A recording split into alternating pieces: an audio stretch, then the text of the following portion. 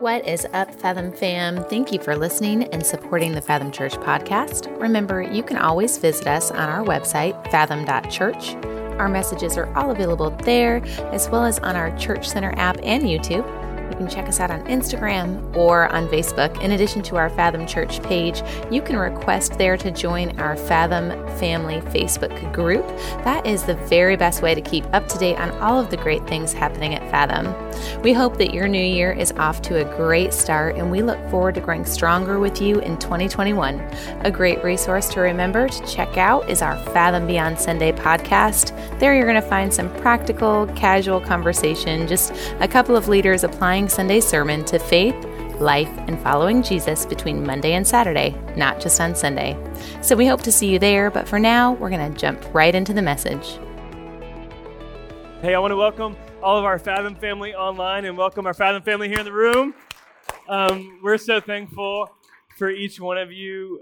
We're in such a new age of ministry. It's just every church that I talk to is just the past year has just been trying to adapt, trying to figure out what life looks like for the people of God. And frankly, I think much of that has been laid out for us, and much of that's not changing. I think there's some little shifts that we're trying to make to be able to better serve you. And one of the ways we've done that here, I want everybody to grab your phone. If you have a cell phone, if you don't, no worries. You'll survive just fine without it. In fact, I think I'm really close to figuring out how well I can survive without it. I think just some days I just want to toss this into a river. Anybody else? Hey, I want you to take your phone, and I want you to do something real quick. If we have your information already, then your experience is going to look a little bit differently. But if you text the word Fathom to 97,000, just do it real quick. I'm not asking anything for you other than send this text. If you're not in our kind of computer system, it's probably going to ask for your name and email. If you're already in our system, it's going to send back this little menu for you. And this is going to be really helpful no matter where you're at, no matter how long you've been with the Fathom family. When you're looking to take a next step, it's just going to immediately send you a text back and say, hey, what do you need? How can we help? Like, if you need prayer, just like text 3 back, and that's going to immediately connect you with our prayer team.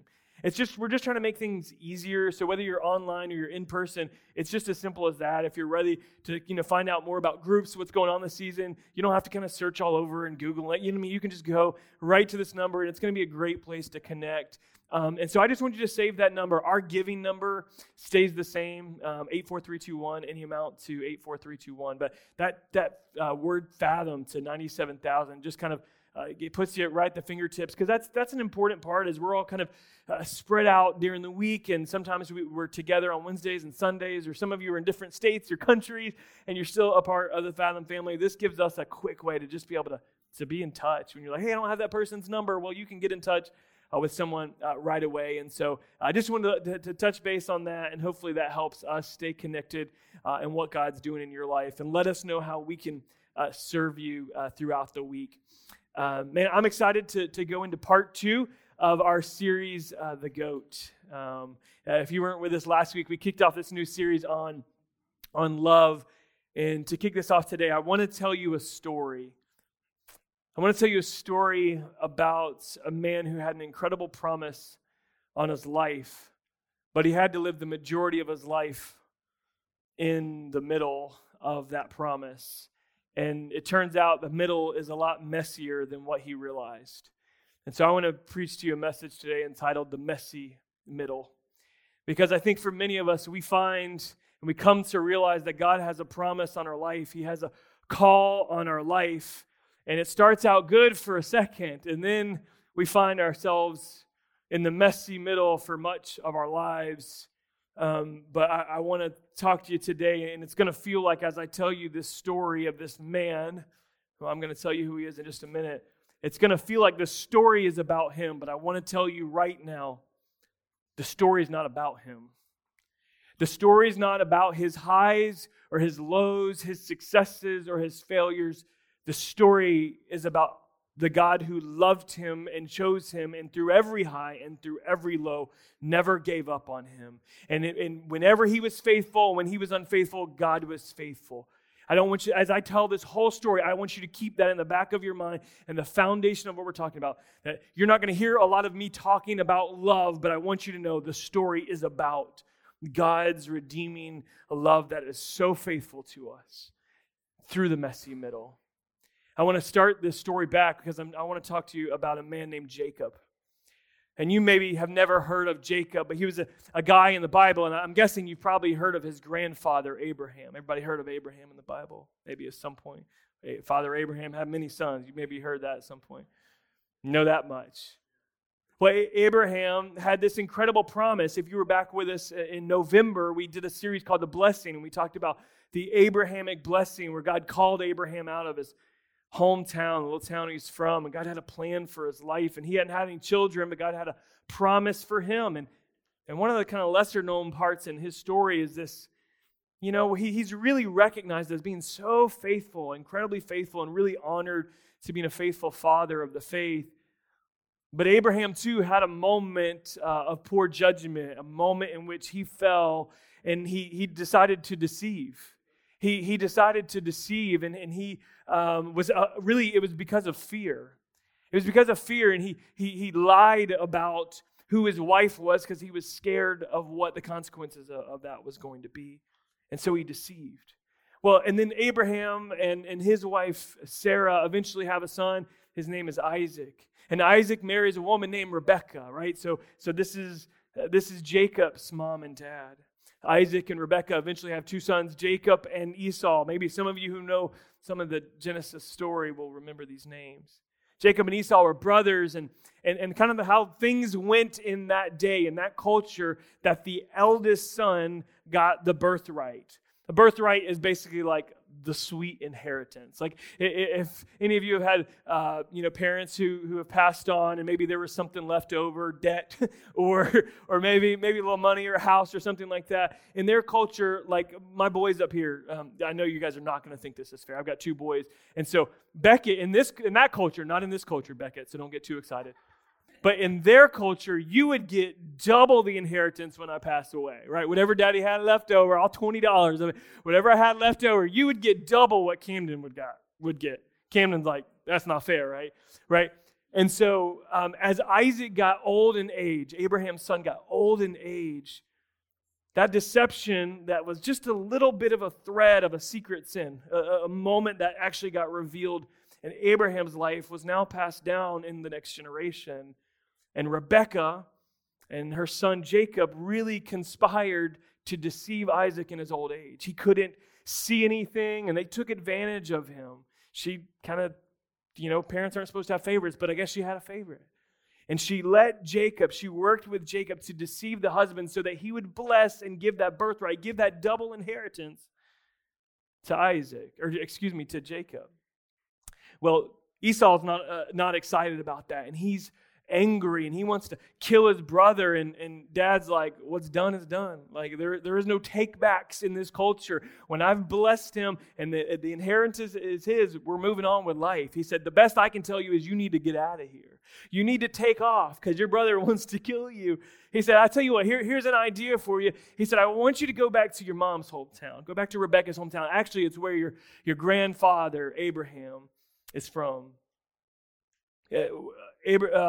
Jacob was 77 years old at this time. Those of you who know the Bible well might not know that much.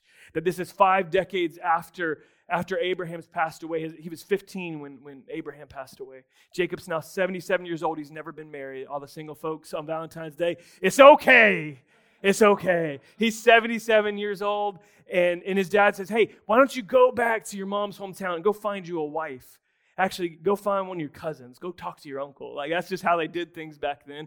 No brother-sister stuff, but go find your nearest cousin. Yeah, I know some of you are like looking at me like, seriously? Yeah, that's what they did. And so he went to go meet one of his cousins because that was going to be his best option, his dad thought, to get out of Dodge and save face. So he takes off on this journey, and as he's on this journey back to his mom's hometown, running for his life, ashamed of what he's just done, how he's deceived, he falls asleep on the way there, and he lays his head on a rock. And I want to read a few verses in Genesis 28. We're going to work our way through a couple of chapters here, just reading glimpses of it. Let's pick up here in Genesis 28. I think I'm just going to pick up at verse 14 or 15, guys, back there. Let's pick up at verse 14. So God in the middle, Jacob's sleeping. He's laying on a rock. And God begins to remind him while he's on the run for his life, ashamed at what he's done, trying to go find a wife. Some of you are like, that's my story. As he's in this moment right here, God begins to remind him and says, hey, I still have a promise on your life. Remember that promise I gave to your grandfather Abraham? That promise is on your life too, son. I'm not done with you no matter what you've done. He says, your descendants will be like the dust of the earth, and you shall spread abroad to the west and to the east and to the north and to the south. And in you and your offspring shall all of the families of the earth be blessed. Those of you who were in the blessing series, you remember that? Right? Behold, here's what God's saying to him in the midst of running for his life, ashamed of what he's done, not proud of the deception. Behold, I'm with you. And I'm going to keep you wherever you go. And I'm going to bring you back to this land. You're coming back. You got to go to a place that's going to be ugly. It's going to be messy in the middle, but I'm going to bring you back here, and I'm not going to leave you until I've done what I've promised you. Then Jacob awoke from his sleep and said, surely the Lord is in this place, and I did not know it. There's a reverence in the middle of his dream, in the middle of his running, in the middle of his shame, that God is waking him up. Not just physically, but he's trying to wake him up spiritually. He said, surely the Lord's in this place, and I didn't know it. Can I just say that to some of us today before I go any further? You walked in here today just kind of going through the motions of being at church, and you didn't know, like, God's in this place, and he wants to wake up your spirit today. I know you woke up and got to church, but I want you to wake up spiritually and get to God. Because he's already come to you, and you don't have to work hard. It's not about an achievement and working. He's come to you. He's meeting you right where you're at, and you just don't know it. You don't even realize it. He was afraid. He said, how awesome is this? This is none other than the house of God, and this is the gate of heaven. Verse 17. Verse 18, we'll end there. Early in the next morning, Jacob took the stone he had placed under his head, and he set it up as a pillar. He set it up under his head and set it as a pillar and poured oil on top of it. I want to share just a few lessons out of Jacob's story from the messy middle, because Jacob doesn't even realize it, but he's just stepped into the messy middle. Things are actually feeling pretty good as he wakes up. And the first lesson I think that God wants us to hear out of the life of Jacob in the messy middle, and it's really about his love, is we need to learn how to build an altar for God. We need to learn how to build altars in our life. The great Andy Bernard once said, I wish there was a way to know you were in the good old days before you actually left them. Sometimes we don't know, like, God's actually moving on us. And this, like for Jacob, God's spoken in our life. God's moved on our heart. He actually gives him this picture of this, like Jacob's ladder or stairway to heaven that's in the dream that God's coming to him. And it's just a moment in which he's like, God's with me. And he begins to make a promise to God. He's like, if you'll bring me back here, if you'll keep clothes on my back, keep food in my belly, God, I'm gonna trust you. I'm going to follow you. He said, I'll even give you a tenth of everything you give me. I'll return it back to you. God didn't even ask him. He just, what's moving out of his heart is this surrender and trust to God. But we've got to learn how to build altars because of two reasons. One, altars help us remember what God has done for us, but they also prepare us for what he's about to do. They also are pivotal in what lies ahead. About 5 or 6 years ago, early on, first 2 or 3 years of our church, we went through a very difficult time financially in the life of our church. We like to have like 3 months of expenses, just as wisdom. We try to teach that, make sure you have a little emergency phone. So we like to do that. Man, we didn't even have a month runway. Like, it was as close to hand to mouth as we've ever been in the life of our church. And I was nervous that my anxiety and my stress around finances was incredibly high. Am I the only one that's ever been there, right? Money's a stressful thing in our life. That's why it's so important for you to be surrendered in the financial areas of your life, because when you trust him with that, he also takes on that stress and that responsibility, because God will take full responsibility of the life that's fully devoted to him. He takes full responsibility of it when you give all to him and you trust him with it. So we were in this season of life, and I was struggling, and I just said, God, I need you to speak to me. I was in my daily devotion, and there was this passage out of Lamentations as I'm looking for, I need money. I need money to make the ministry go. It takes money to make ministry happen. And I read this verse that said, the Lord is my portion. And here I was worried about money, and God's like, no, you don't need money, you need me. And you got me, and I'm your portion. I'm all you'll ever need, and I'm going to provide for you. Just a powerful text. So I didn't stack up some rocks in that moment, but it was an altar moment for me because I wrote on a sticky note. My altars tend to look like sticky notes more than they do a bunch of stacks of rocks. And so I wrote this sticky note, and then years later, we were in a financial campaign and fundraising, and a family had committed to give a certain amount, and they had given that in 2 checks. It was a large sum of money, and but there was pressure in that season again to provide. We needed to fundraise. Any fundraising season is a little bit stressful, and I remember there was a 3rd check that came in, and I said, it was the same amount, and I'm like, did they mean to do that? Because that's a lot. It's a lot of money. It's a lot of money. Do they mean to do that? And so I was in this moment where I'm like, hey, just cash the thing. Just deposit it. They send it, whatever. And I'm struggling with this. I'm like, I think they forgot. I think they didn't realize. And there was a moment where I had to decide how I was going to handle this. I just happened to be in the office that day, and I looked up and I saw that sticky note. It reminded me, the Lord is my portion. He's all I need.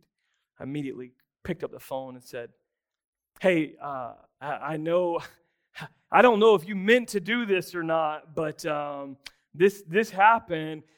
Did you mean to send this? And they were like, oh my gosh, no, that was a total accident. I'm like, well, I'll rip it up right now. They're like, you know what? Keep it. Thanks for being honest about it. And God was providing. He provided in such an uncommon way, but it was a moment, it was an altar. And I just want to say right now, maybe in your life, maybe today's going to be a day in which you're waking up to just, hey, God's in this place and God's doing something. He's trying to wake us up spiritually. Or maybe that happened 6 weeks ago or earlier this week or 6 years ago. And it's a time in which God has shifted something in our perspective. And that's what happened for Jacob. And God had a path for him and a promise for him. He didn't even realize that things were about to get really, really messy. And this altar was going to be needed to remind him and to hang on. So story goes, he walks up in the middle of the desert. He walks up to this well, which is just like a big pile of stones with a big hole in the ground and a big stone over the top. And he goes out there and he sees these couple of shepherds out there. Jacob's a shepherd himself. And he says, hey, fellas, you guys know who Laban is? That's my uncle. I'm coming to meet him. Have you guys heard of him? Like, yeah, you're in the right place. There is no exit sign here for Laban's house. There's nothing like that. He's just like, hey, do you know him? Am I close to the right place? They're like, you're in the exact right place where you need to be. He said he's here. He's healthy. In fact, look at that girl right there. That's his daughter. And Jacob's like, whoa, that's his daughter. She looks good. Here comes Rachel. She is walking up, and turns out she's a shepherd too. She's bringing her uncle Laban's sheep to the well. Let's pick up in chapter 29, verse 9 says this. While he was still speaking with them, Rachel came with her father's sheep, for she was a shepherdess. And when Jacob saw Rachel, daughter of Laban, his mother's brother, and Laban's sheep, he went over and he rolled the stone away from the mouth of the well and watered his uncle's sheep. Verse 11. Then Jacob kissed Rachel and began to weep aloud. Come on, is that embarrassing? Is that embarrassing? He just kisses her like, I can't handle it. Then Jacob began to weep aloud. He kissed Rachel, began to weep aloud. He had told Rachel that he was a relative of her father and a son of Rebekah. So she ran and told her father. I think the second important thing that's a lesson from the messy middle, when we know that there's a promise in our life, we've made some mistakes, but now we're trying to get back to this place safely and to do it with God this time. is to make the most of every opportunity. I think Jacob took it. I think he took the most of this opportunity that he had just on the journey to meet this woman that he, it was a time of arranged marriages, but this wasn't just an arranged marriage. He loved Rachel. Like, it was love at first sight. He was so excited. And again, he was 77 years old at the time. He was 77 years old at the time. And again, they lived much longer back then. I just heard one lady, she's 119 or 117 years old, just survived of the coronavirus. Like, rock on, sister, 119 years old. But back then they lived a long time. And so he wasn't really in like the latter parts of his years. He actually was kind of like in a midlife situation. Some of y'all feel like, hey, maybe things have moved on for me and I miss my opportunity. Here on Valentine's Day, many of us we're cognizant of our relationship status. We're cognizant that we're single or married or divorced, or if you're not cognizant that you're married, but we become a little more cognizant of our relationship status. But let me just tell you today about your relationship status. You're not defined by it. Your relationship status is not a definition of your life. It's a vehicle for the mission of God. If you're married, it's a vehicle for the mission of God. If you're single, it's a vehicle for the mission of God. If you're engaged, it's a vehicle for the mission of God. If you're divorced and things didn't go like you wanted to and you find yourself in this place, it's a vehicle for the mission of God. God wants to use you still in your life, but we got to make the most of the opportunity. I think Jacob shows us two things, and I'm just going to call it lift the lid and build on common ground. When you're making the most of every opportunity. They were both shepherds. They had that in common. I think that's why he just had an attraction to her, not just because of her beauty, but there was something they had in common. And let me just start with that one. When I met Taryn long time ago, I was actually dating somebody else at the time. We're just going to leave that detail out. But I remember when she walked in that cafeteria of that Christian youth camp, and she had taken her camp t-shirt and she had like ripped it up and tied it up and done all kinds of cool things with it. She was walking in with her cool glasses. I'm like, I was dating somebody at the time, but I was looking. She's cute. It's cute. I like it. Months would pass and we would reconnect in college, and I would be in some worship environments, and the thing that was just most attractive to me was not her beautiful appearance or her beautiful personality, but it was the way she worshiped God. Every opportunity there was, she was a worshiper and she loved God. Can I just tell you, if you're single in this house and you're like hoping for the next person and you've looked for love in every wrong place you can I just put one non-negotiable in your life, that they love Jesus with all their heart. And if they don't, they're not worth your time and it's not going to end. And let me just tell you, if you're married, if you're engaged and that ship has sailed and you're in different places spiritually, the scriptures are so clear to you to not divorce over this matter. The scriptures are clear, okay? But when you are dating and you're in that place to build the right way, build on common ground, we can learn that from Jacob. The other thing I think here that we really need to grab a hold of, and I think it doesn't matter your relationship status, he pushes this concrete lid over this well. You guys remember, like with Jesus in the tomb, there was that giant rock in front of the tomb that was rolled away. Well, there was a smaller rock over the top of this well that sat there, and Jacob, makes the most of this opportunity. The two shepherds that were there hadn't moved the rock, but Jacob's like rolling up his sleeves. He's like, I got it, fellas. I got it. I got this. He's making the most of the opportunity to show off the guns, but it's not just that. He's also making the most of the opportunity to serve her father. He's lifting the lid of his potential by making the most of the opportunity. Can I tell you, some of us, we're not reaching our God-given potential simply because we're not making the most of the opportunities that are there. And chances are you're probably praying for opportunities and you're also passing up good opportunities that are right in front of you. And so quit searching for the opportunity and just make the most of the opportunity you have right now. Like, quit looking for the next job and like searching all. Make the most of what you have right now. Hey, there's time for job changes and all that stuff.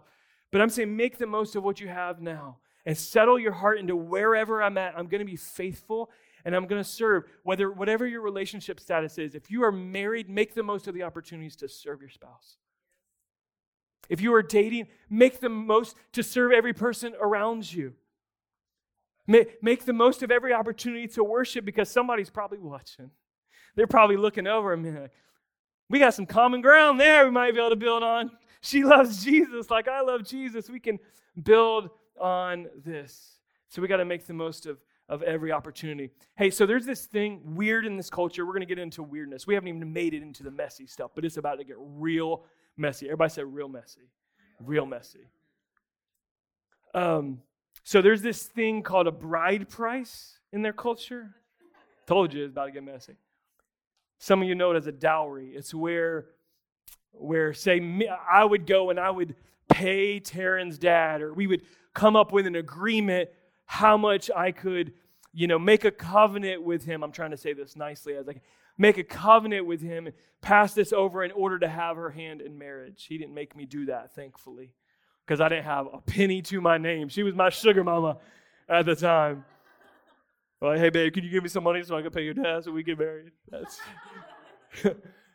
and so there was this bride price. And so he agrees to a bride price with Laban. And Jacob has to serve him for 7 years to marry Rachel. The scripture says that after that 7 years, to Jacob, it was like a few days. He loved that girl. This wasn't just an arranged marriage. He was taken back. Hey, guys, if you're trying, I know there was kind of jokes at core night about, Song of Solomon stuff. Just say this, baby, I'd work 70 years for you. It would just be like a few days. But you also can't complain about taking the trash out later. You can't. That's going to remove that argument. That's going to tear that up for you. He was like, it was just like a few days. Well, comes the wedding night, and Jacob is chilling out in his wedding tent, waiting for his wife to come in and hang out. And things were dark. There was no clap on the light back then. And Laban sends her older sister Leah, who the scripture describes Rachel as beautiful in appearance and describes Leah as having weak eyes. I don't know if that meant she needed glasses. They didn't have them. I don't know what that meant. I was like some kind of cut down back then, I guess. I don't really know what it meant. It could have just meant, I don't know. I don't know what it meant. Well, I'm not even going to guess. But she gets sent in there. Jacob has no idea because there is no clap on. He doesn't know. So they hang out that night. He wakes up the next morning and is like, You're not the one I love. You're the sister. I'm going to talk to your dad. And so he runs out and he talks to Laban, his uncle, and he's her dad, and he's like, hey, man, we had an agreement. You said I would get Rachel. And he's like, apparently, son, you don't know how things work around here. He's like, around here, the oldest daughter gets married first. I'm using my paraphrase. The oldest daughter gets married first. That's how it works around here. He's like, that's ridiculous. He's like, well, it's too late. The deed's been done. We're moving on. You're married to her. You're stuck with her. He's like, but I'll let you work another 7 years for Rachel. And then they get into a polygamous sister-wife situation. Everybody say, uh-oh. Told you it was getting messy. I know some of y'all, when you read things about polygamy in the Bible, you're like, what? Let me just tell you this. The origins of creation say that the family unit is between a man and a woman. Jesus affirms this. The scriptures, every time God is speaking, God is talking, Jesus Christ is talking, the Apostle Paul's talking. It is talking about the foundations of a man and a woman for the family unit. Every time you see a polygamous relationship, God never puts his stamp of approval on it. But what you do see is it's a complete mess. It's a complete mess and all the experiential stuff of you looking at the stuff. So anyway, so he gets this place. We're going to skip through this passage here just because I'm taking a little bit longer and I need to get to this third point. So he's frustrated by this moment and is just like, whatever. So he goes ahead and he marries Rachel too. So now he's married to two sisters. Everybody say, that's weird. That's weird. It wasn't weird in their culture. It wasn't weird in their culture. So they're married. Leah, the older sister, the one he didn't love, starts getting pregnant. She pops out 4 boys and a girl.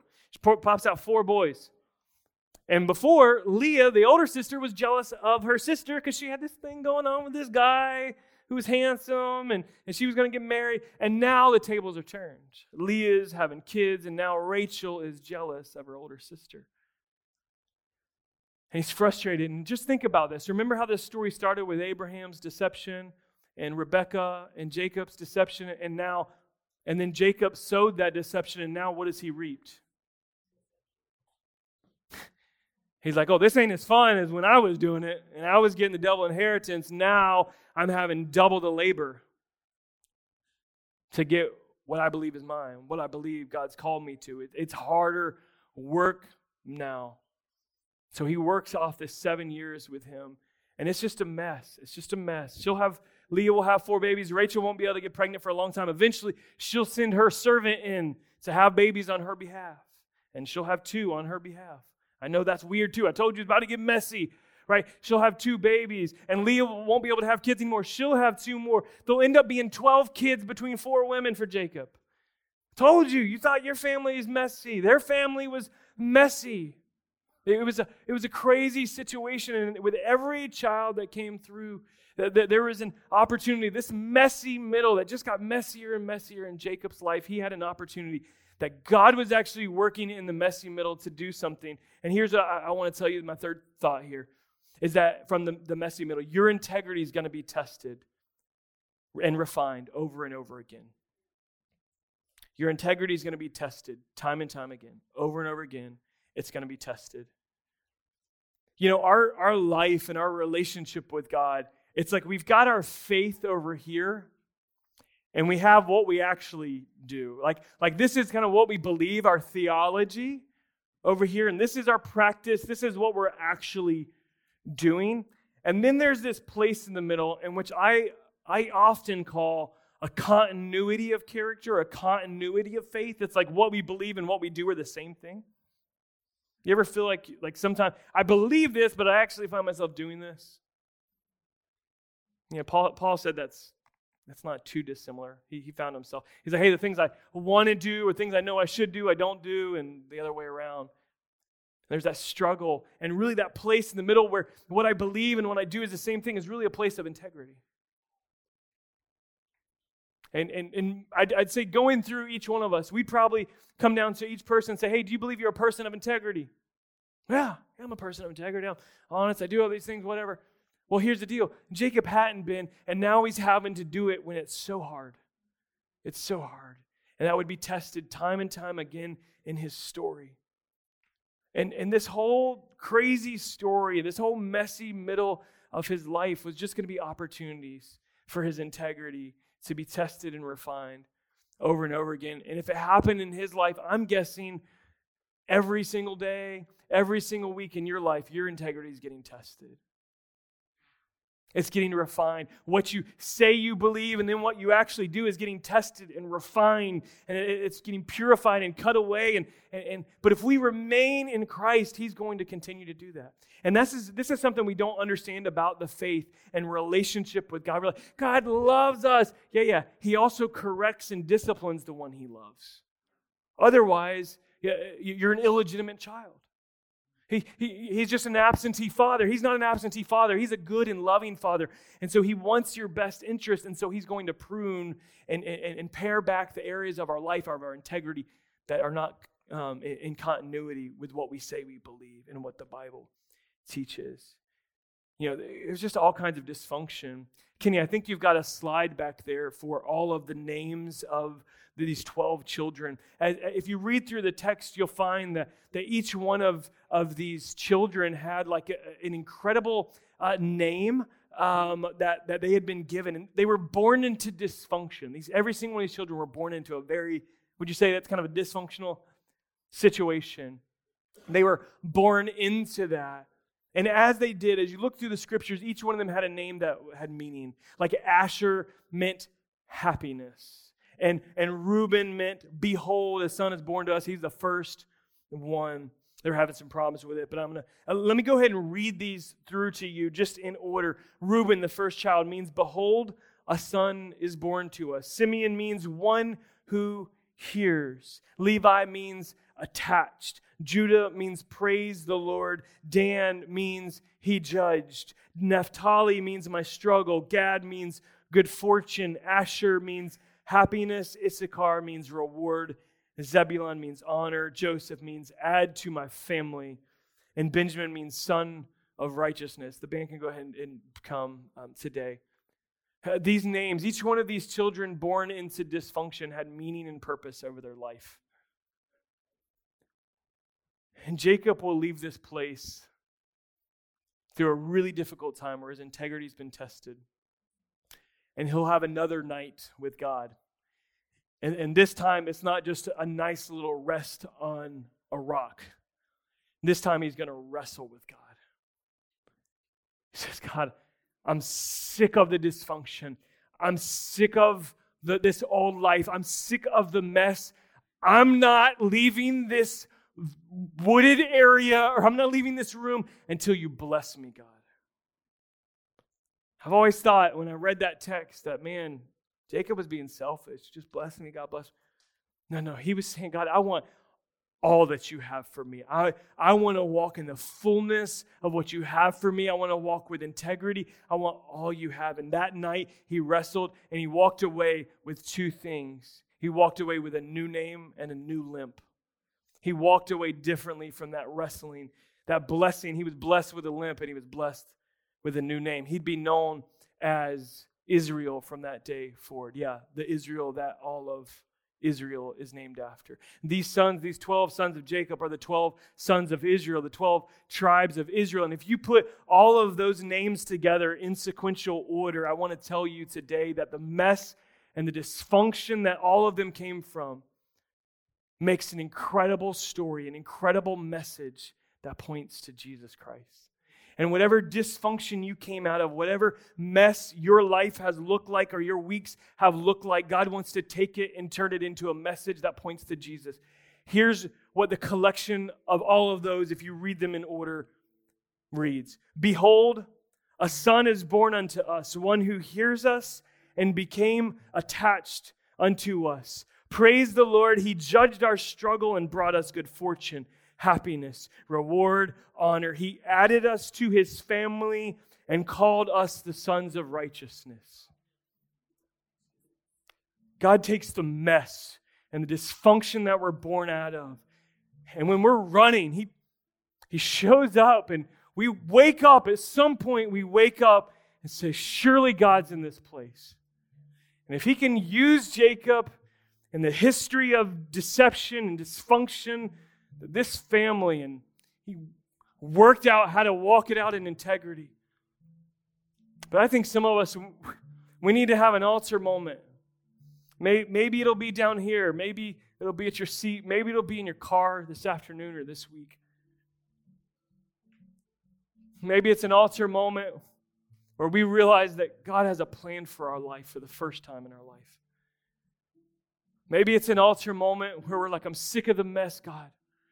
I'm not leaving here until I've got all, and I'm surrendered completely before you so that you may have all of me and I may have all of you. I don't know what that is, but what I do know is out of every dysfunction that comes from all of our lives and all of our stories, all the mess that we find ourselves here in the middle, God wants to use it for a message that points to Jesus. I want to ask you to stand, and I want to pray with you in this moment. Talked a lot about Jacob today. A lot about his story, but as I told you at the beginning, this story is not about Jacob. A lot of times, hey, my situation's complicated, Pastor. You don't know about the family I came from. I didn't have this, I didn't have that, and we make all these kind of conditions, and hey, I would just say, I don't know, but he knows. He knows. A lot of times we like to make ourselves the main character. But we're not the main character. It's God's love and his faithfulness that's the main character. We've been called out of that into his glorious light. I don't know what you've sowed. I don't know what you're reaping right now. I don't know what your father, your grandfather sowed and what you're reaping right now. But I know that God loves you and he's faithful. And if he can be faithful to Jacob, he's going to be faithful to you. If he can make a message that points to Jesus out of this dysfunctional family, then he can do it in your family. Let's pray.